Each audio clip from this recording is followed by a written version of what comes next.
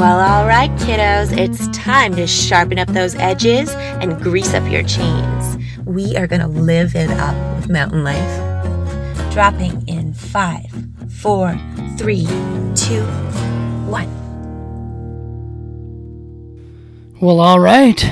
What's up, mountain lifers, mountain lovers, mountain enthusiasts, weekend warriors, granolas, hippies, dog walkers, and anybody else out there who likes getting outside and has somehow stumbled into what we're doing here. What are we doing here? We're living it up with mountain life, and we're going to do so on a monthly basis, together, like a team. My name is Feet Banks. I'm the editor of Mountain Life Coast Mountains, and I'm happy to be here. How about you? How are you doing? How's your summer going? Are you sweating your nuts off? Here in BC, we're coming out of a heat wave. Hottest day in Canada ever recorded. Just happened, just up the road. What's up with that? Do you think global warming is a thing? Do you think we should be mowing down all the old growth forests? I don't think we should. Those big trees are fun to rock around in. Those big trees are good for animals, and they're good for the planet, and they clean the air, and they hopefully cool things down. I don't know what's happening there. Maybe people are afraid those trees are going to burn down if they don't log them. We're in forest fire season. It could happen. This seems like the new reality. What does it all mean? These are questions we might dive into in this pod, but not today. Today we're going to talk about getting out there, going deep into the backcountry, into the wilderness. You know that COVID just happened? That was a crazy trip, wasn't it? A lot of people went outdoors, though. Couldn't go anywhere, but you could go outdoors, which around here we believe that's a good thing. The more people you can put out into the natural world, the better chance of them understanding why that world's important, why it's worth protecting, and how they can become better people by spending more time out there. That's kind of what we're into here at Mountain Life. So, get out there. Doesn't matter if it's a stroll in the park or a 4-day epic, deep in the backcountry. Get out there and have fun and adventure. That's what we're going to talk about on this show, going deep, going shallow, just going. And, to that extent, our first ever guest is the kind of guy that likes to go deep. He goes deeper, climbs higher, dances later into the night, and generally just ups the ante on whatever he does. Tim Emmett, one of the world's preeminent all-around climber, mountaineer, adventurer guys, climbs rock, ice, big mountain, deep water soloing pioneer, trad, alpine. Dude can even climb a ladder with a lot more style and grace than you or I'll tell you that. And, he's a friend of the magazine. He's written for Mountain Life before. His photos, of course, he's been featured in photos in the mag. The guy definitely sends it. First time I met him was in Whistler after one of the Mountain Life Multiplicity shows, which was an event, multimedia speaking event we used to throw up there for the Whistler Ski and Snowboard Festival before the world ended there and the plague struck. But I ran into Tim. He didn't have his shirt on, so he was easy to spot. But what I noticed most was Tim has this quality, this presence. He's fully engaged with whatever's happening and whoever's around him. Bump into him on the street, and he looks you right in the eye and asks how you're doing, and it seems like he cares, and he's stoked on what you've been up to. And he's always been up to something too. So whatever's happening, Tim's right there with you. And I think that state of mind probably makes him a better athlete and a better adventurer, but it definitely makes him fun to talk to. So here we go. Episode 1. Live it up with mountain life. Let's roll with Tim Emmett.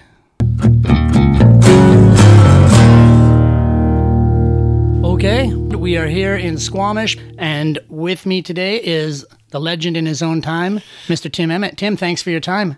Hey, nice to see you, Feet. Yeah, it's good to be part of this. Thanks a lot for inviting me. I feel like we should just take it from the top. The top of the world, Everest. You had to cancel on a trip this year because of the COVID. Is that true? Yeah, it's happened a couple of times now, actually. I went out there in 2018, and we tried to climb it in the autumn, which doesn't happen very often. Hadn't been done for about a decade, and we saw a big serac when the clouds cleared, and it was about 3,000 feet above us on the side of the mountain, and it was totally, I was going to say disjointed. It was detached from all the way around the side of it, and it was like the ship's prow that was leaning over, and it really looked like it was about to go. It was only connected at the bottom, and this thing was probably about 200 foot high. So we had a chat with the crew and decided that it would probably be a really smart move to not expose any of our team to going underneath it for any reason. It was just like not justifiable really, whether it's the Sherpas, the route went right under it. Yeah, and the exposure time underneath it was probably about between 4 and 6 hours each way, and we'd have to go through it. We'd have to go through it 4 times minimum, but the Sherpas would have to go through it way more than that to set up camp 1 and 2 and 3 and 4 and all that sort of thing. So when you see something like that and you see, I don't know, man, I just think that there's absolutely no way that you can justify exposing other people that have got families and all that sort of stuff to that level of risk when it's pretty risky anyway. You can actually see something. Joe Venaccio, my boss at Mountain Harbour, he's a really, really top bloke actually. He was saying that it's a bit like playing Russian roulette, but then you put a bunch of extra bullets in the gun. And it really does change the dynamics of what you're doing. So, going back to your question, we pulled out of that trip, and then I was going to go back last year in the spring, and that got shut down.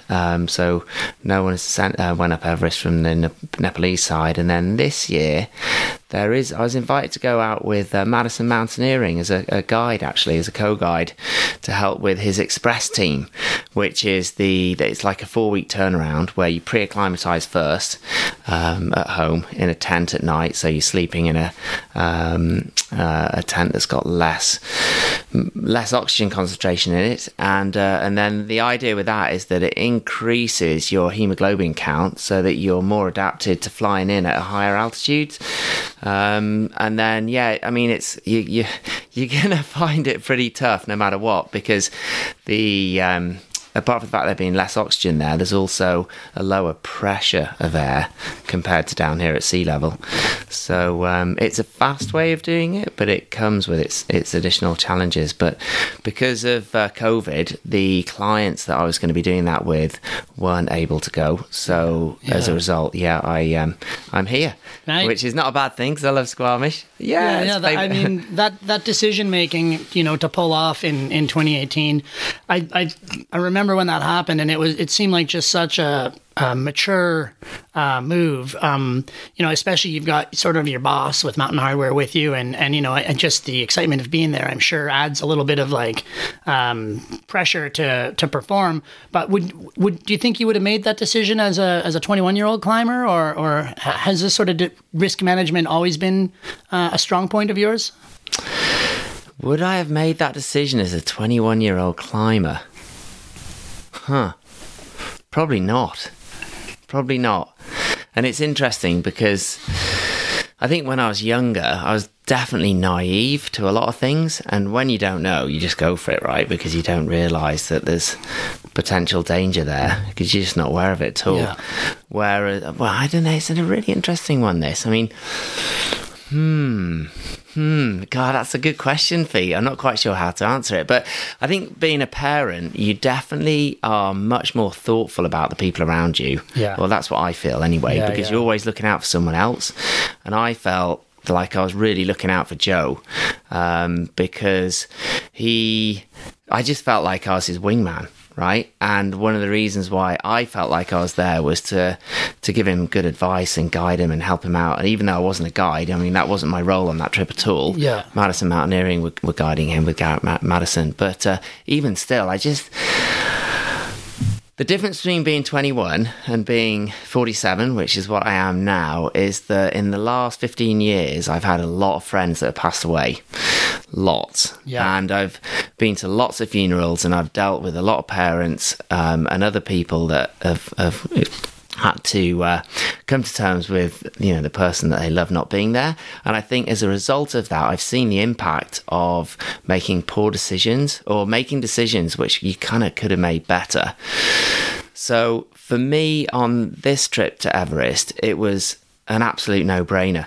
As soon as I saw the picture, which was taken by one of the guides by one of the Sherpas who I'd just been climbing with the day before, Dorji, and I could just tell by the expression on his face and the way that he looked at me when he showed me the photo that he was concerned. Yeah. And he's got 18 Everest summits. Oh, is it more? No, it's 18. He's been up there 18 times. And when you look at someone that's got that amount of experience, you just would be a fool to turn a blind eye to it, you know. And I think that seeing someone's expression is, in front of you, it tells so much more than the words they're using. You know, the way someone says something, the tone and the facial expressions, all that sort of stuff can have a massive impact really on the implications of what they're saying. And for me, it was like, there's just, how can we possibly let people go through this and subject them to this obviously much higher level of risk, knowing that they not only could they lose their lives, but then there's other people as well that are going to be affected by that too. So yeah, I hope that answers your question a little bit. I mean, you know, just touching on that loss and the funerals and you know, I feel like that's part and package of, making a life for yourself in the mountains. You know, stuff happens. Well, yeah, Fee, maybe we can introduce people to the fact that I was a base jumper for 10 years, because that's the majority of colleagues or friends that passed away. I mean, I have had lots of climbing friends that have passed away as well, but particularly in the base jumping world and the wingsuit world was where most of that happened. So yeah, that was, geez, man, it was so fun. And I'm obviously saying this in the past tense because I don't do it anymore. Yeah. But like, some of the best experiences in my life, without doubt, are when I combined climbing with a wingsuit. Yeah. You know, it just was like a dream. And I miss it for sure. But I made the choice to stop doing it because I felt quite strongly that if I continued doing it, it was literally only a matter of time.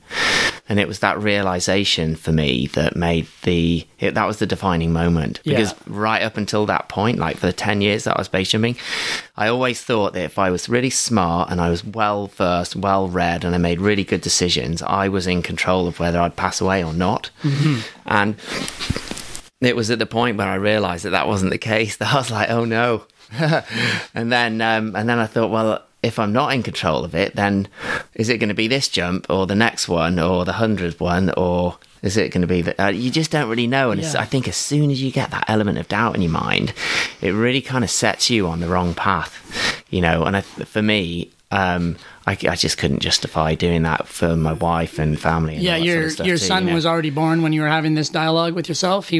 Well, no, he wasn't actually. Right. No, he was about to be. Right. But one of my best friends, or one of my best base jumping friends, Sean Leary, who I did my last base jump with, actually, he passed away just before his son was born, and just after my son was born. Right. And I'd had a crash, and the combination of those three situations, you know, having a crash where I was totally out of control, and yeah, that was really scary actually. And I really didn't have any control as to what was going to happen next. I knew I was going to crash, and I was just like, oh no, is this it? Yeah. This is it. I'm going to be one of those statistics now.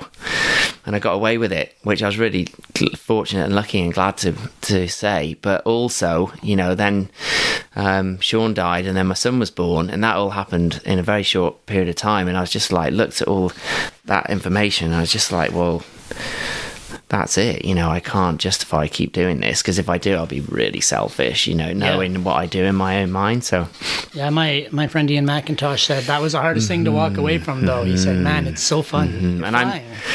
Do you know what? I'm so grateful that I'm a climber, because what I did, I mean, I got really sort of distracted from climbing, getting into base jumping because it's so addictive and so fun.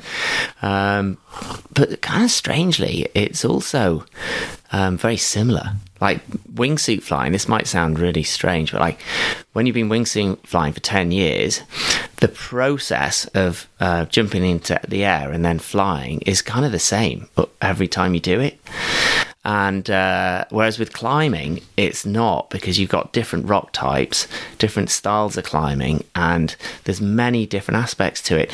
Whereas with wingsuit flying, for sure, you can fly different lines, but in a nutshell, certainly for me, the most interesting flying was always the flying that was the most dangerous.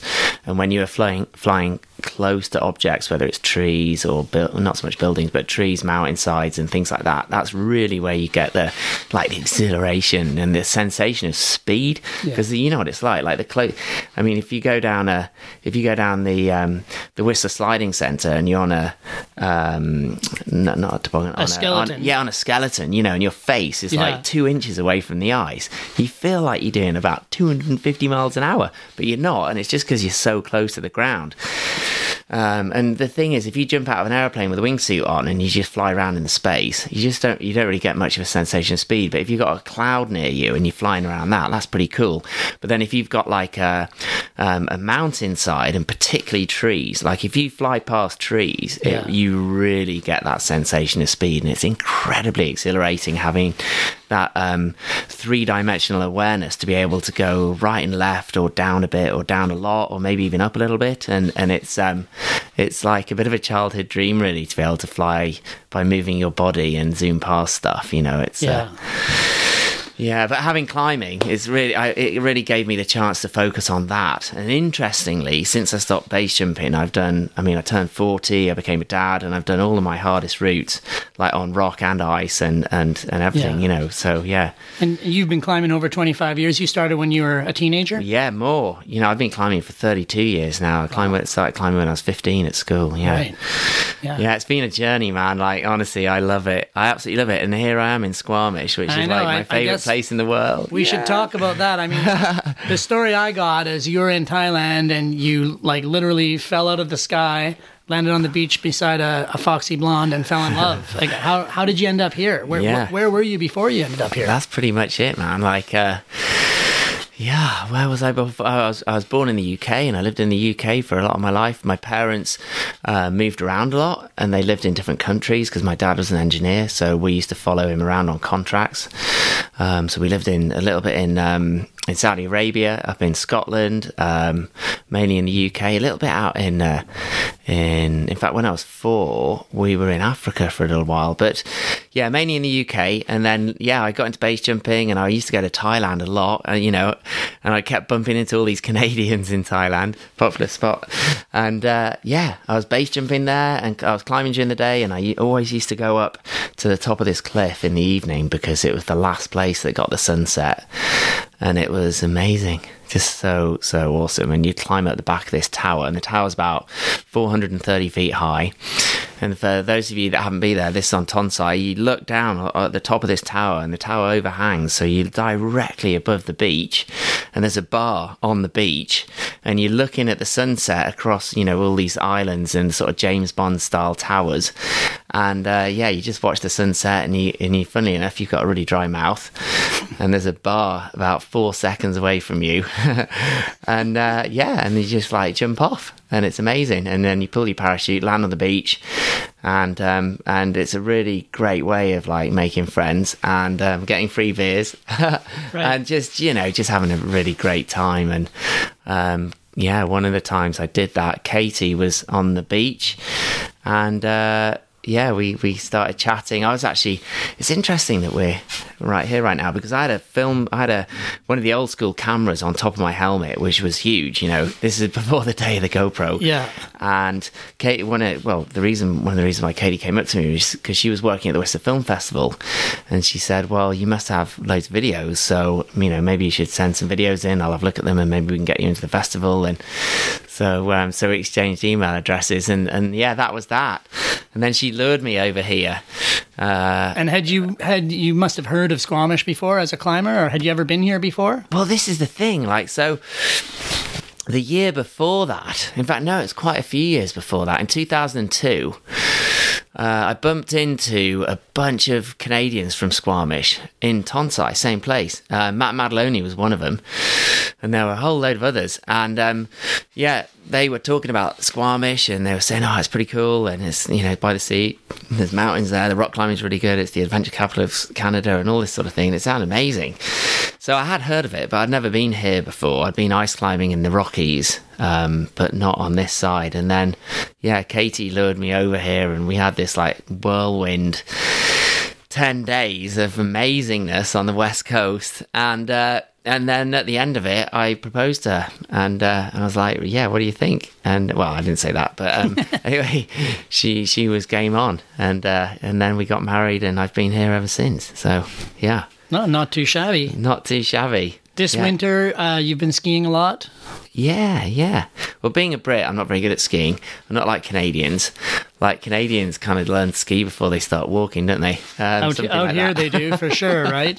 Yeah, totally. But yeah, the Brits, I mean, I didn't start doing winter sports until I was after 20. There were opportunities to go skiing when I was younger, but it costs loads of money, and you've got to fly somewhere, you see, because you can't really go skiing in England. So I never went skiing because it was too much money for our family. So I got into snowboarding in Chamonix, and then more recent, the transition into skiing was because I was base jumping, and I was watching Shane McConkey doing big cliff jumps with his base rig, and I'm just like, you know what?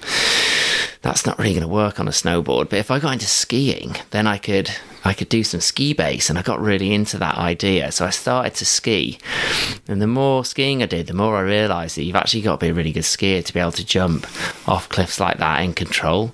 So it was going to be a bit of a longer process than I thought. And then by the time I kind of became aware of that, I stopped base jumping. So I never quite got round to doing the ski base thing. But then my son, he's been skiing. He's 7 now, and he's super psyched for skiing, and it's just been such an amazing adventure questing around with him, and he loves going fast just like his dad.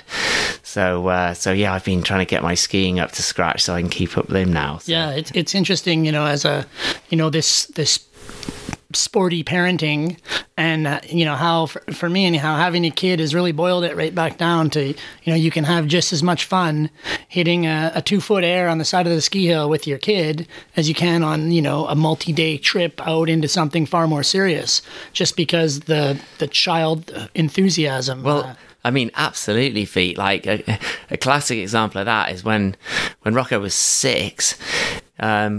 We were sitting on the ski lift, and I said, "So where do you want to go next, Rocco?" And he's like, "Hey, Dad, let's go to the park." He's like, "Look, you can follow me. You don't have to go over all the jumps, but you can just follow me, and then we'll go that way." And I thought, "Oh, here we go." Awesome. The start of the future. Yeah, and so he follows you around on your climbing trips and stuff as well, or? Not really, no. I mean, the thing is, being a professional climber, I've been really cognizant of not forcing him into that sport. Right. Because I've seen kids that have been... they've been kind of forced into climbing, and then they've climbed really well at a young age, and then they've just stopped, and then they haven't done it anymore, or they've got really injured because they've climbed so much at such a young age that their body, because it's been developing at the same time, it's got a little bit out of balance, and they've ended up getting injured.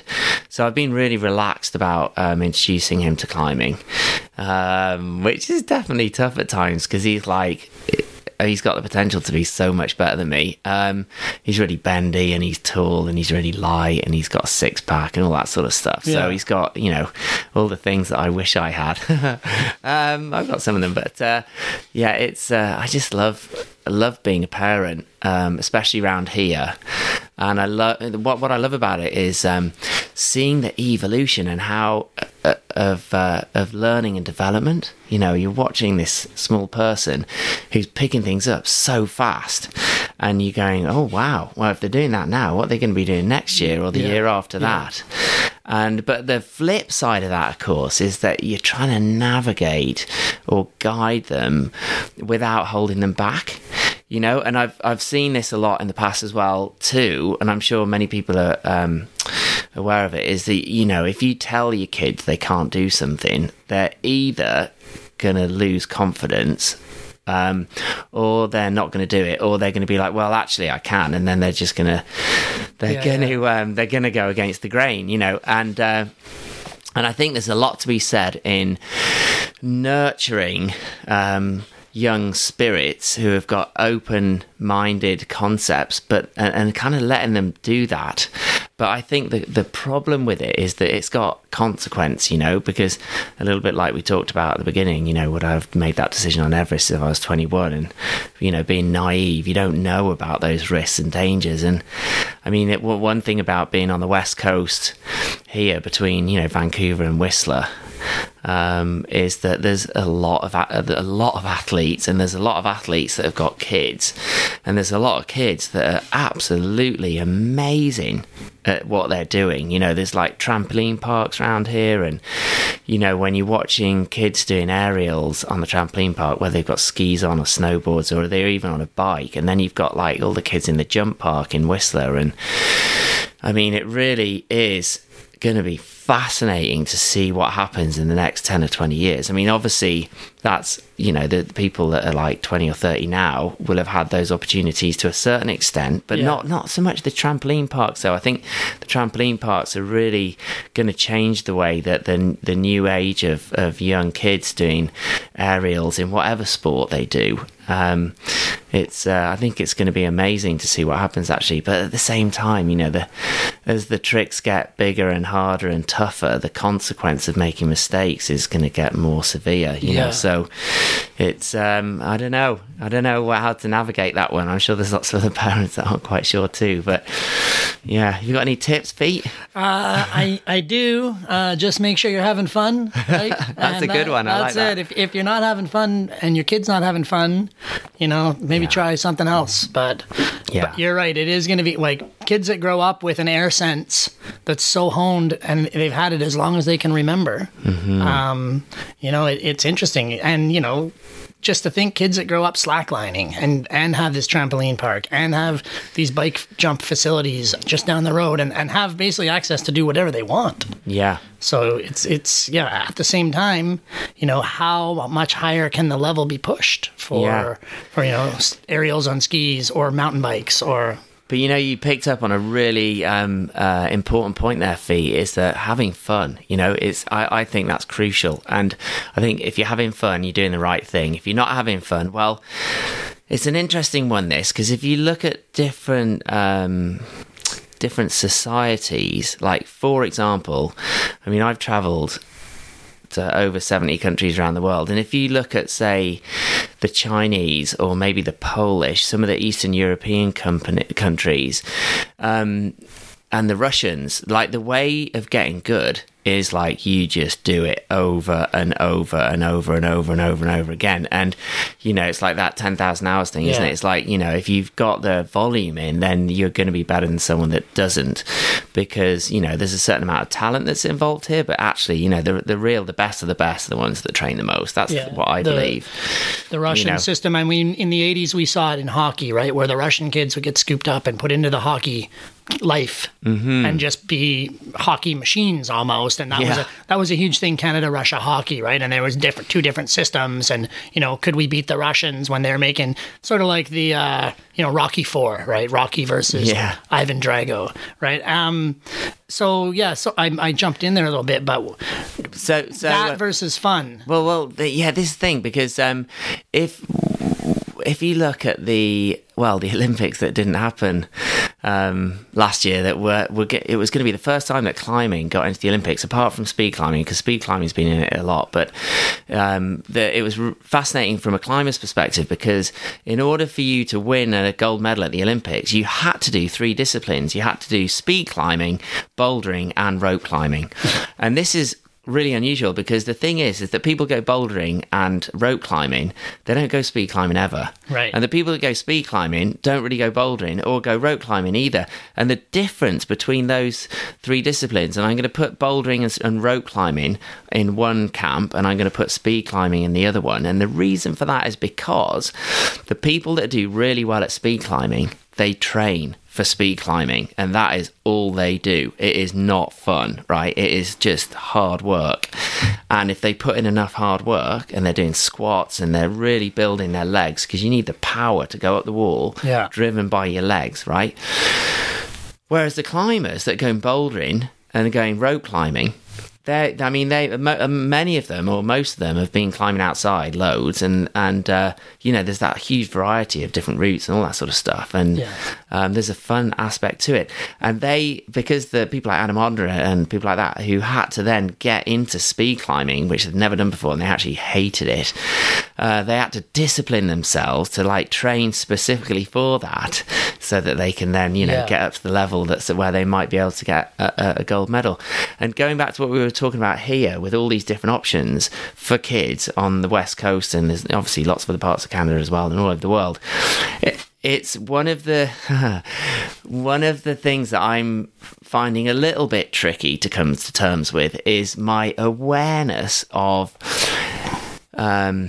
what it takes to become the best at something as a kid.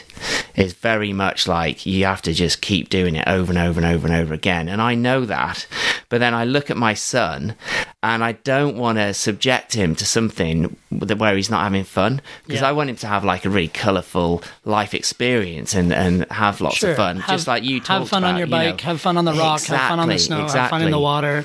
But the flip side of that is that if he does want to excel at something later on down the line, if he hasn't engaged in it already and started to go through the motions of replication or duplication or then the chances of him getting to the absolute elite best level is probably not as much, if you see what I mean, as someone who's maybe from Poland or Russia or China or who's had a much more of a regimented but then I don't know, maybe I'm being a bit over what's the word, I'm not sure what to say, but like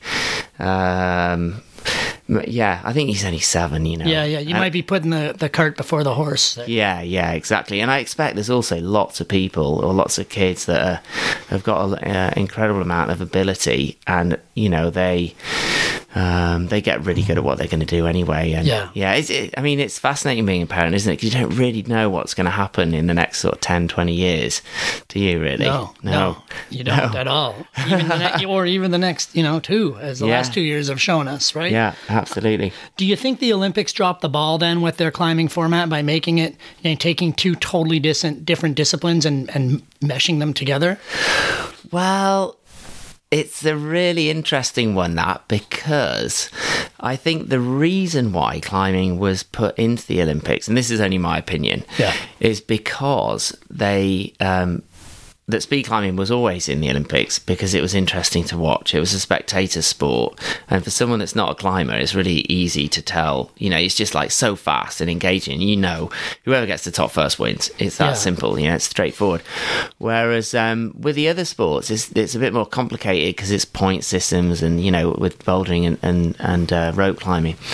But what's happened is because of the speed climbing and being combined into those three, all three of them, it's got climbing into the Olympics. And now in the future, so the idea is in 2025 it'll be. Now I'm not even sure how they're going to do it, whether they're going to do 4 years from this year or last year. But anyway, the fact that they've changed that again, so they're going to split them up, so they're not all one discipline, which is the way it should be. But I guess that having them combined was a brilliant catalyst to allow that to happen. So I think it's great. I'm pretty sure it's not because the Olympics appreciated the typical rock climber lifestyle. I wanted a piece of that, and I wonder about that. The way the Olympics is embracing, surfing, skateboarding, climbing, even snowboarding to an extent. To me, I grew up out here, but these have always been, lifestyles or for lack of a better term, weed smoking sports, right? Where, we sort of positioned ourselves as different from the competitive sports and the jocks, right? And skaters versus jocks or snowboarders versus the world. And now to have all these sports into the mainstream fold, and I think they're, what are your thoughts on that? I think some people rebel and other people don't care. And of course, everyone's welcome to be a competitive whatever they want. But a little bit of it seems to go against the history of the sport almost. Well, I hear what you're saying, and I totally agree with you. And the great thing about these sports, though, is that in the sports themselves, there's sub-sports, there's sub-genres. And in the same way that with climbing, you've got lots of different aspects of climbing. You can have someone that's going to enter the Olympics and they're going to do really well at that. And then you've got someone that's into alpinism or ice climbing or adventure climbing, big wall climbing, so they can still differentiate and do their own thing. And I just think that in order to get the medal, you're going to have to specialize in a pure competition environment. And if you want to do that, brilliant. And if you don't, if you want to be a bit more rogue and wild and be out in nature or be maybe where the sport came from, then that's fine too, Yeah. But I do think that there's definitely going to be differentiation of the subgenres in the activities in the same way that, like surfing too, you can be someone like Kelly Slater who's winning a lot of the competitions but you can also be a soul surfer, and then you can look for new breaks and make videos about that or do magazine articles about going to new places and all that sort of stuff. Or you can get into like big wave surfing, and I mean there's obviously big wave competitions now, aren't there? Oh man, some of those, was it Kai Lenny? I mean, he's amazing. Have you ever seen some of the things he's doing? Like, he's basically taking tricks into, massive waves, doing like a 360 jump at the top of a 65-foot wave in Portugal, and then riding the wave and all that sort of stuff. And, going back to what we were talking about before, it's really interesting, isn't it? Because Kai, he was mentored by the surfing greats, and he was brought up in Hawaii. That's where he lived, and he surfed his whole entire life. And now what he's doing is he's taking it to the next level, because he's had that he's lived it right from the start. That lineage almost. Yeah, exactly. And that's so, I think that's very, very similar really to the young kids around here, or young kids that have the exposure to the facilities to be able to do these adventure and extreme sports at such a young age, and it being part of their lives. And you kind of see what it's happened with him, and then, it's going to be happening here too. You just mentioned ice climbing. When did you get into that? I know you've done some of the hardest climbs in the world, but when did that start for you? Yeah, ice climbing started for me at university. I was in Bangor in North Wales, doing a zoology degree, and I remember being in my first year, and I could look out from my Hull's residence out to the Snowdonia Mountains, which are about 10 or 15 miles away, and you could see snow on the mountains. And I was from Somerset or various other places, but I'd never seen mountains like that before. And I remember seeing them covered in snow, and I knew about ice climbing, and I just thought, well, maybe there's some ice climbing to be done. I mean, what's that all about? And I was working in a climbing shop at weekends to get a bit of extra money, and there was all this climbing gear in there, ice climbing stuff, and there was this one chap, Jeff Lowe, like total legend, who had made this instructional video about how to ice climb and mix climb, and I used to watch it over and over and over again when I was in the shop waiting for customers to come in, and I learned a lot from that.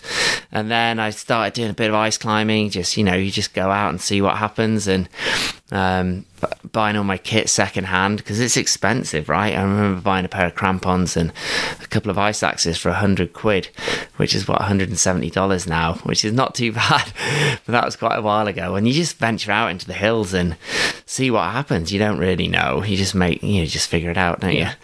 And then a few years later, because I was climbing quite hard, rock climbing wise, I had a friend of mine, Neil Gresham, who turned around and he's like, "Hey Tim, have you heard about this ice climbing competition? It's the World Cup. We should do some training and go and enter it." And initially I was just like, "What? Why? These are the best ice climbers in the world. Why would you want to do that?" And anyway, he's like, "Well, look, we can just train." And he's a bit of a training guru. He is like the UK #1 rock climbing training guru. And so we did this training plan, which I'd never done before, where we were climbing around inside in in Sheffield. They had all these cellars right underground that were pretty damp and murky, and a lot of the climbers would set up these boards in there, and we'd be swinging around on these boards with our ice axes. And the ice axes then were they had a slight curve in them, but they were mainly straight shafted, and they were really hard to hang on to. And everyone climbed with leashes back in the day then. And anyway, like, we trained and we went to the Ice Climbing World Cup. The first competition we went to was in Austria, and somehow Neil and I made it into the final. Like, we were in isolation, like, with 8 people in total, and the only other person in there apart from the 2 of us that spoke English was Will Gadd, the Canadian ice guru who we knew a lot about, and we were like, wow, he was our hero. And anyway, there we were, and yeah, we got into the final, and it was so bizarre. Actually, it's really strange, and I ended up coming 6th or something. But after that, I realised that I was probably better at ice climbing than I was at rock climbing, and I kept in the competitions, and I got into quite a lot of finals, and followed the circuit for a while. And yeah, and I learnt a lot too, because you're watching all these people doing the same sequence different ways, if you see what I mean. And you see people fall off and others that don't, and you're like, well, what's the difference between how one person did it and the other one? So you learn a lot. You learn a lot of the tricks, because everyone's strong enough, so it's technique that's the differentiator. Exactly.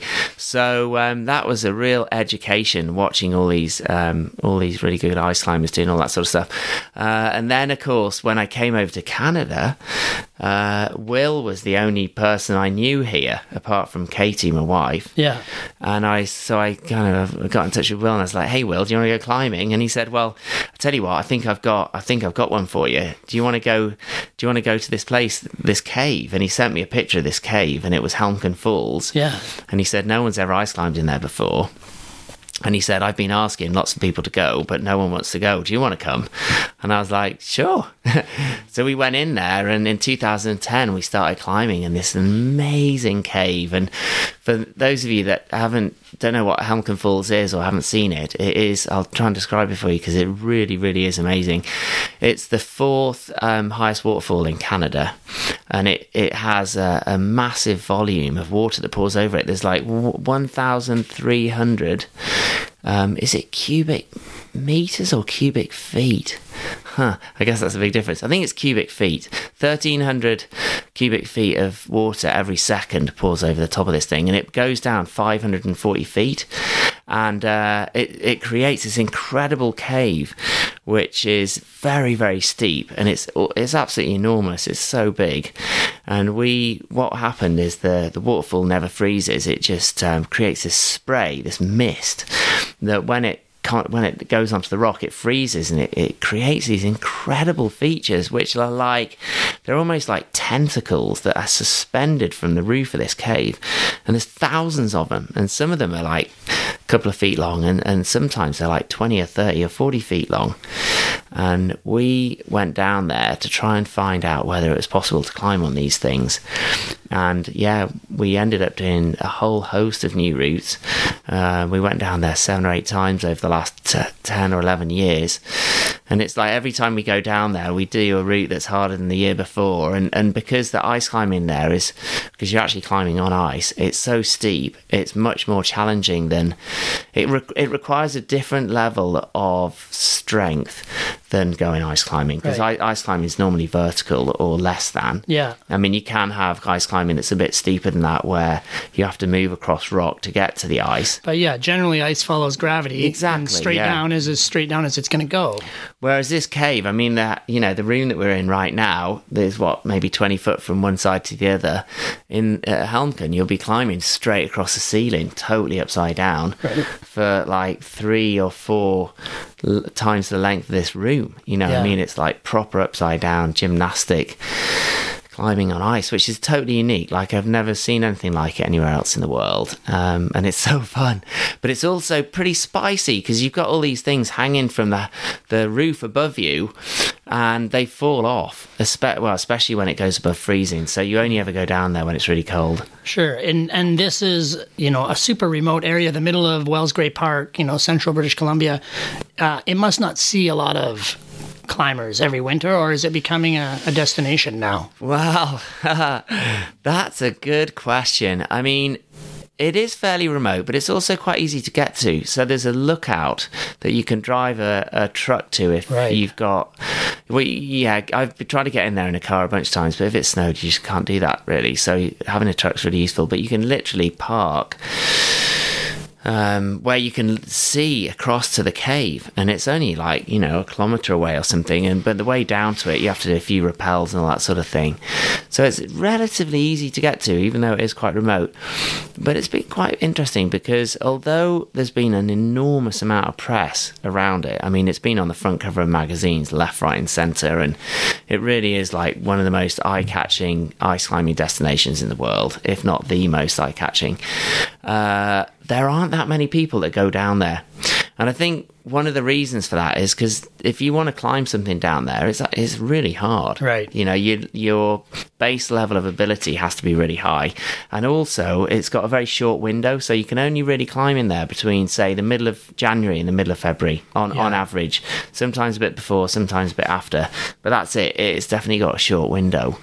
But, for example, like Angelica Rayner, who's the ice climbing world champion, she went there and she tried to repeat one of the routes we'd done before, but the ice was in such a crazy formation that literally getting off the ground was really challenging, because there were these huge kind of hanging curtains that looked really unstable, and just navigating your way through those to start the route was looked very pretty consequential. I mean, if you hit them and they all fell down, you know, you could be in all sorts of trouble. So she was going to go and not climb anything. And Clement Premel, my Slovenian friend, who I've done a lot of climbing in there since, we were like, well, wait, you know, we're just about to finish our route, this route called Clash the Titans. You can do that because it's all cleared and ready to go. So she ended up staying, and then she spent 3 days on that route, and she did it eventually, which was the third ascent, and it was the first ascent by a female of any of the routes in there.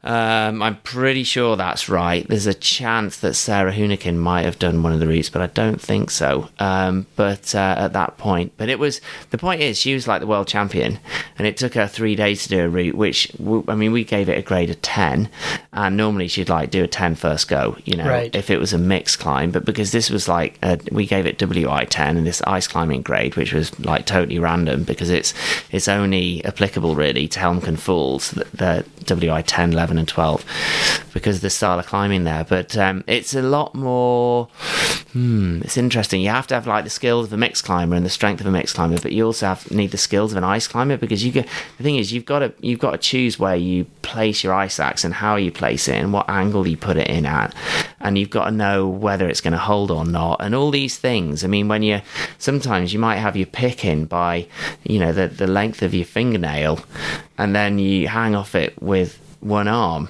and it stays, and sometimes it doesn't stay, it'll rip. So it definitely requires a little bit more kind of awareness, I suppose, as an ice climber to be able to climb in there. As far as rock and ice grades, you know, you've been all over the world. Are they fairly consistent? I mean, we always used to make jokes on the ski hill about whether a cliff was actually 20 feet or whether it was an American 20 feet, right? Which would be closer to 14. Yeah. Are the grades, you know, is that just part of the game where you show up and you know what the grade is, but then you find out that it's a little bit different than you expected, or are they fairly consistent? Well, that's a good question, because I think rock climbing wise they're quite consistent, but ice climbing wise, no, they're not. And I think the reason for that is because they're always different. Yeah, the ice stacks up different every year. Exactly. But I think that usually with hard ice and mixed routes, if you're using ice axes, it's generally down to how steep they are and how long they are. You know, so for example, if you're climbing without your feet for 15 minutes, it's probably going to be like M14 or something. Whereas if you're climbing without your feet for 5 minutes, it might be sort of M11, right. You know? So, and what I mean by that is if it's so steep that you can't put your feet up above you, you do these things called figure of fours, or you do whatever you can really to try and keep your feet moving. But, yeah, the ice climbing grades. I think Will Gadd described it the best. Going climbing at Helmken Falls is a bit like big wave surfing. You know, it requires a particular level of psych and skill and awareness, and some people are into it and some people are not, you know, whereas you can have someone that's really skilled at going surfing on a medium-sized wave or something, but as soon as you get into the big wave territory, it changes the game a little bit. And going climbing at Helmcken is it's a bit like sort of mountaineering, but with really, really hard climbing as well. So you've got a lot more potential danger, I guess, or there's a lot more things to consider when you're climbing there. Speaking of surfing, I know you've been since you've been out here, the boys have gotten you into paddleboarding. And also as a excuse to go deepwater soloing. Deepwater solo season's coming up. Is that one of your favorite things to do? You know, where you're totally unencumbered by any gear, and you still have the safety of the ocean beneath you. Yeah, I love deepwater soloing. I mean, I've spent many, many years developing deepwater soloing with some friends over the year, all over the world. Like predominantly, it started in the UK, and then we went to Mallorca, and Mallorca really is like the icing on the cake. As far as deepwater soloing goes, it doesn't really get much better.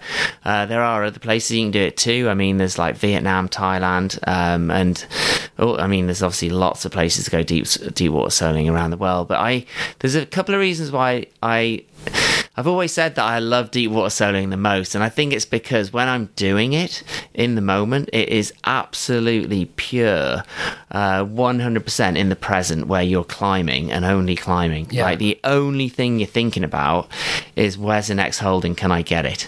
Yeah. I mean, you might be thinking, oh wow, I'm really high up and this is really scary, but you're so engaged in the moment and so engaged in the climbing that you don't have to worry about getting your gear in or clipping your quick draw or anything like that. You know, it's just pure exhilaration, because the further you get, the kind of more scary and the more heightened the experience gets, because you're getting really close to the top and you're probably getting more tired and it gets more exciting, and you're going to take a much bigger fall if you fall off. So what I think I love about it the most is that it's a very pure form of climbing, but also it's particularly exhilarating because it's like soloing, so it's scary, but it does have a safety net where you can kind of push it, and you probably get away with it if you're lucky.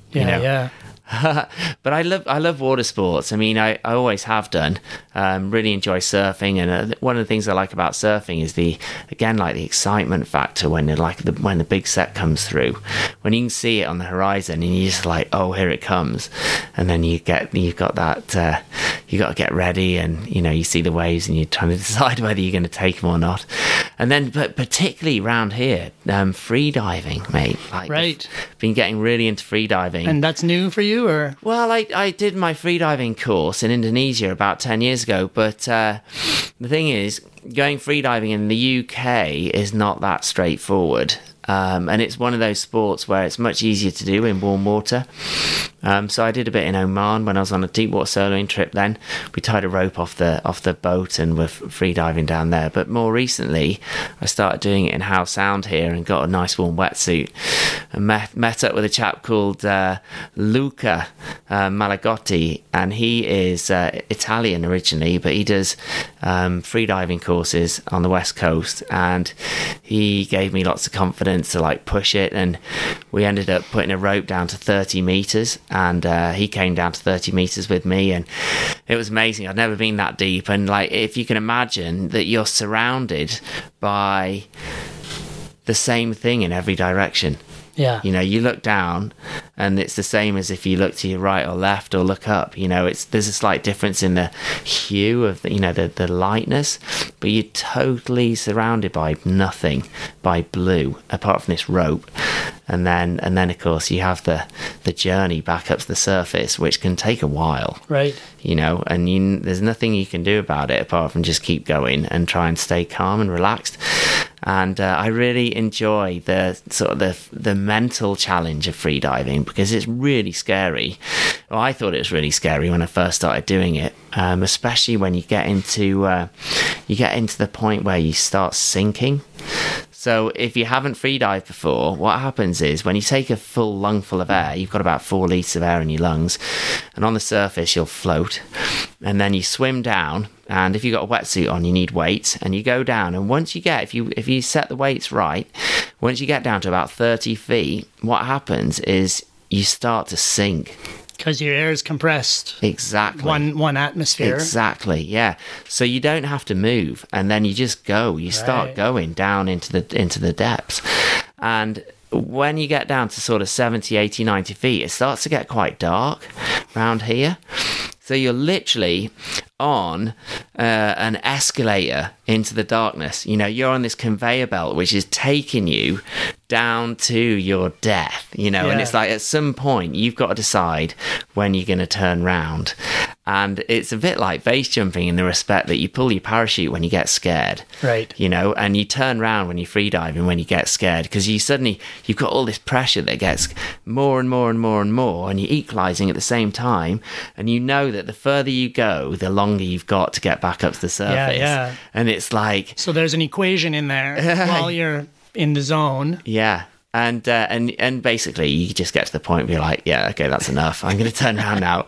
And you head back up to the surface. And but yeah, I really enjoyed free diving in Howe Sound because there's so many like amazing aquatic life. And, And I mean, I guess does that tie back to your, ocean zoology? Well, exactly. Studies, yeah, right? exactly. Yeah. So anyone interested in free diving? There's a French film, The Big Blue. Have you seen that one? Yeah, I have. Great film. It is. Yeah. Check that out if you want a better look at free diving.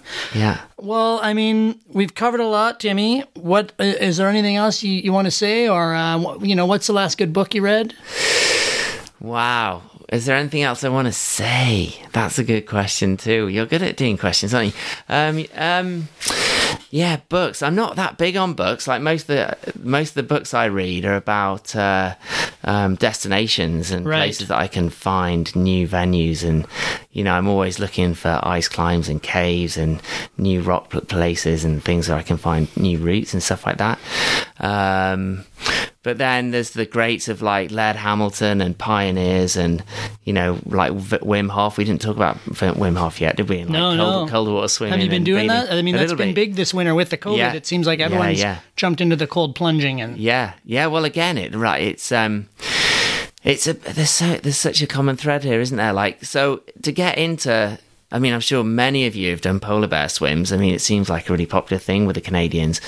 But to be able to tolerate that cold water, it seems to me that it's absolutely 100% to do with your mind and your mindset. If you think it's freezing and you hate it and you can't get out fast enough, that's what happens, But if you get used to the sensation that you're feeling, and perhaps initially it's discomfort, if you can make friends with that and embrace it rather than repel it, then all of a sudden you're like, oh, this is actually not too bad. And then you can get that incredible release of blood afterwards, and also I think when you've pushed through something which you thought you couldn't do, it really fulfills you with passion and excitement, and I think it's a great tool for being able to do other things that you thought you can't do. I feel like that might be one of the part of the recipe for adventure is getting comfortable with discomfort. Mm-hmm. And it's synonymous with free diving. You're going down there and you've got the mast starts pushing against your face and the air in your lungs is getting compressed. By 30 meters, you've got a quarter of the volume of air in your lungs that you do at the surface. And it's like, Luca can go down to 50 meters and then wait for a minute and then come back up again. And his mentor can go down to 100 meters and wait for a minute and then go back up again. Wow. And I'm just like, how does that even work? And I think the answer is learning to be comfortable with being uncomfortable, And I think that if you can do that, you can tolerate all sorts of things that maybe you couldn't do before. And I mean, this goes back, centuries and centuries to pearl divers in the Mediterranean and in Japan. And, the free diving's been around in humanity for probably as long as there's been people, right? Yeah. Yeah. But, I mean, going back to the cold water aspect, it really sounds like there's a lot of benefits from cold water exposure too, if you do it on a regular basis. Yeah. I'm sure you can look into that. And then there's the Wim Hof breathing. I mean, I started doing some of that a couple of years ago when I was trying to climb this route in Spain. And I was put onto it by a really good friend of mine who was, in fact, she was doing a lot of cold water swimming in the UK, Gilly MacArthur.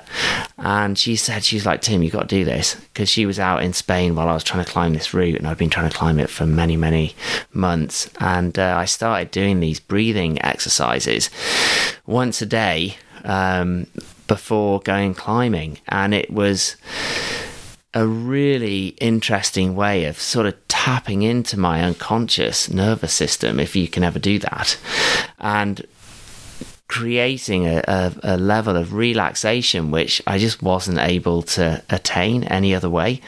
And also like a sense of euphoria too. I mean, when you're doing some of these breathe ups, you can get really close to passing out actually. So you just do them lying down on a bed, you never do them driving or in water or anything like that. And you're basically hyperventilating for 2 minutes, and then you exhale and hold your breath for as long as you can. And you repeat that 5 times. And this is quite an advanced procedure, and I definitely wouldn't do this if you haven't done it before.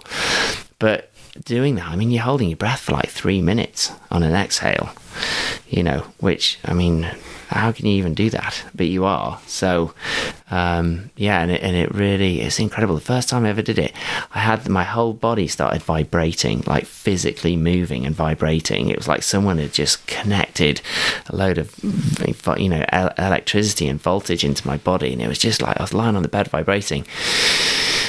And then this sound started coming. I could feel this sound getting louder and louder and louder. It was just this noise. And it stayed with me for a little while.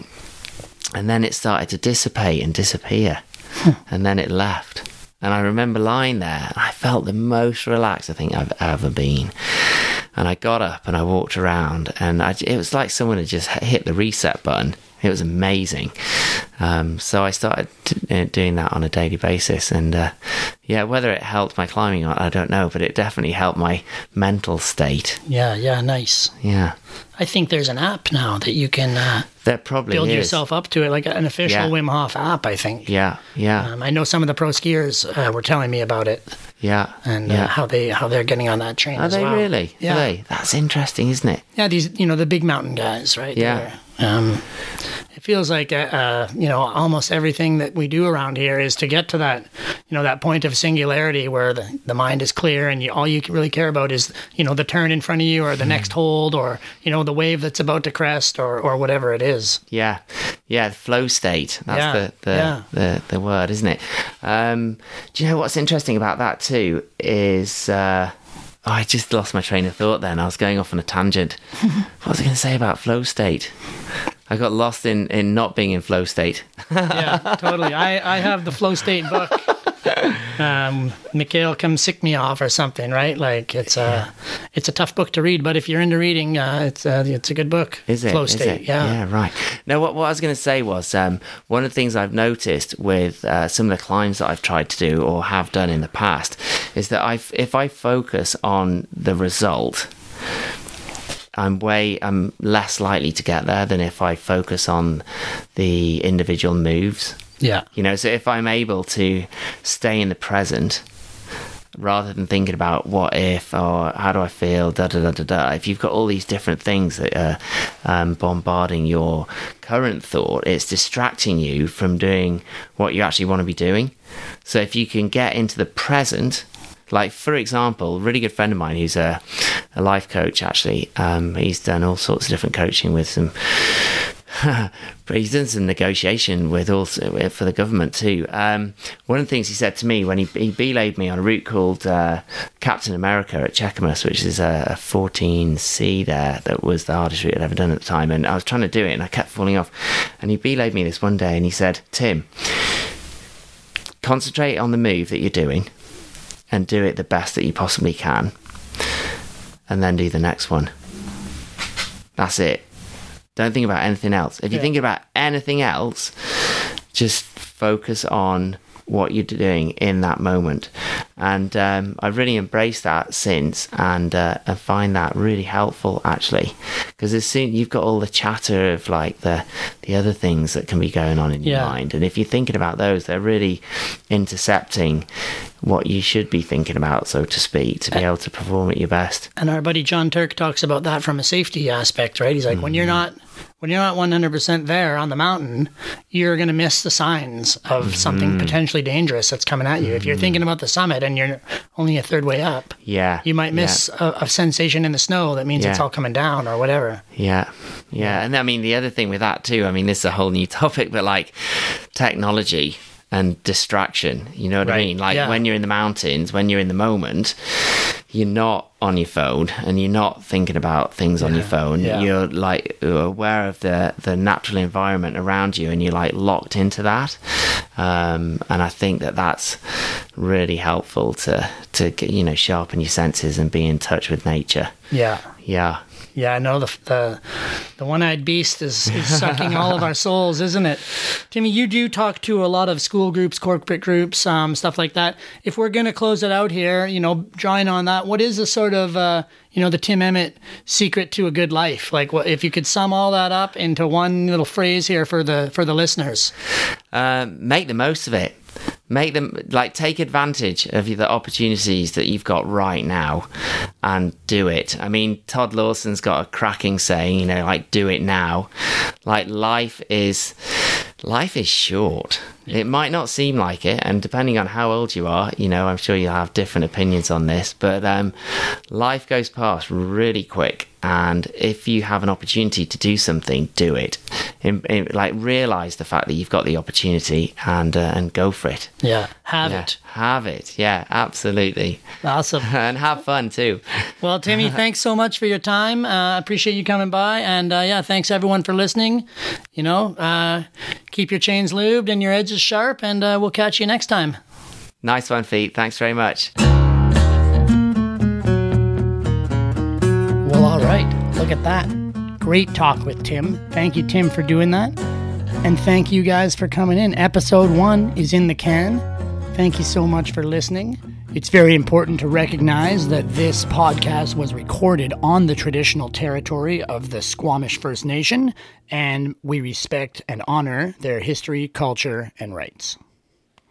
We got to give a shout out as well and a bunch of love to our friend Sharai Rules, who laid down the vocals for the intro to this episode, and our longtime friend and incredible ball hockey goaltender, Adrian Gendreau. He hooked us up with the guitars off the top, and probably the guitars I'm going to slide in here as it flows out. So thanks so much for tuning in. We will be back in a month talking to contemporary Indigenous artist Levi Nelson, or maybe it'll be mountain bike legend Brett Tippie. Who knows? We're figuring it out as we go. But one thing's for sure, we're living it up, and so should you.